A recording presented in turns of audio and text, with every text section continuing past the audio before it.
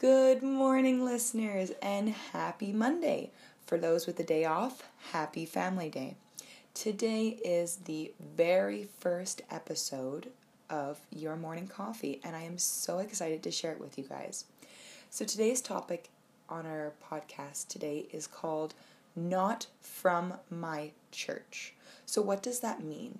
Well, it's a funny little analogy that my partner and I came up with, and it has to do with our interactions with each other, our friends, and the world.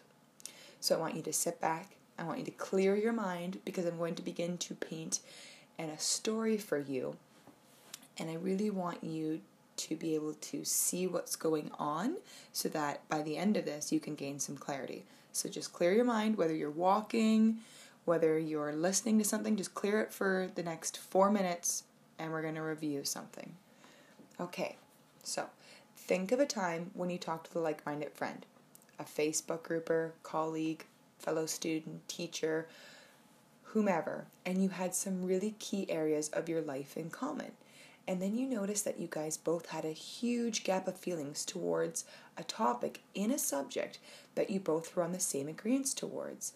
At first, you get really upset and think, how? How can you not see the light in this topic as we share this subject as common knowledge between us?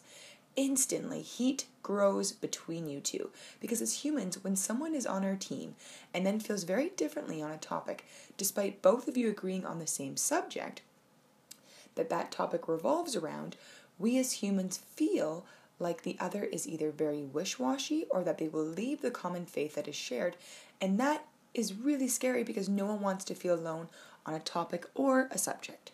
So let's bring the church analogy in here. You go to church. It's your church. You read the Bible of your church and adhere to the rules and faith of your church. You drink of the holy water, so to speak, and you never miss a Sunday. You follow the rules to a T and never waver. Then, one day, you walk into your friend's church, of which that church is reading and following the same faith as yours. Except, yep, there it is, the big except.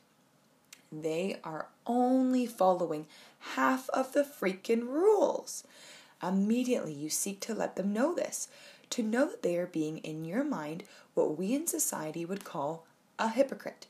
You begin to point out the areas of the Bible, which is your common subject, that they are forgetting to acknowledge and include. You might even tell them that they are being false prophets.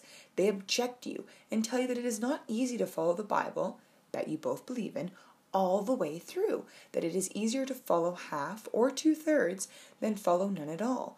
You are angry and frustrated, and you storm away in sadness. Later on, in the quietness and stillness of your mind, you look inwards and ask for guidance. Suddenly, a fellow prophet comes by and asks to hear your pain. You tell him the story, and he asks if he can ask you some questions. You agree to this. He begins, "Do you believe that your faith is a pure faith to believe in?" You say, "Yes." Again he goes on, "Do you believe that your faith would do good to others?" Again you say, "Yes." The prophet continues, "If given the choice that someone know your faith a little or know it not at all, which would you choose?" You begin to speak and then stop for a moment. After a few moments of contemplation, you say, "Well, I suppose in that circumstance I would choose the first, because then they would have the full potential to know further versus not ever knowing at all." The fellow prophet smiles and says, "Go now, you are healed."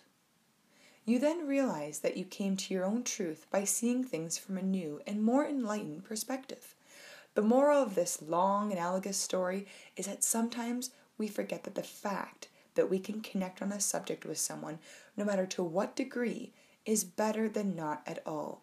For at least if you both can partially agree, then you can have common ground, and from that together you can make progress or change in the subject at hand.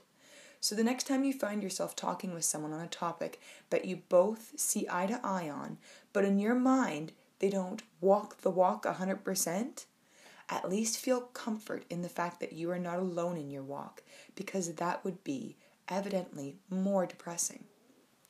I hope you gained wisdom from this first episode, and I hope that whatever topic, faith you believe in whatever subject it may be, religion, diet, family, lifestyle, the gym, that you remember the essence of connection and how powerful it is to connect to someone, even if you do not fully connect.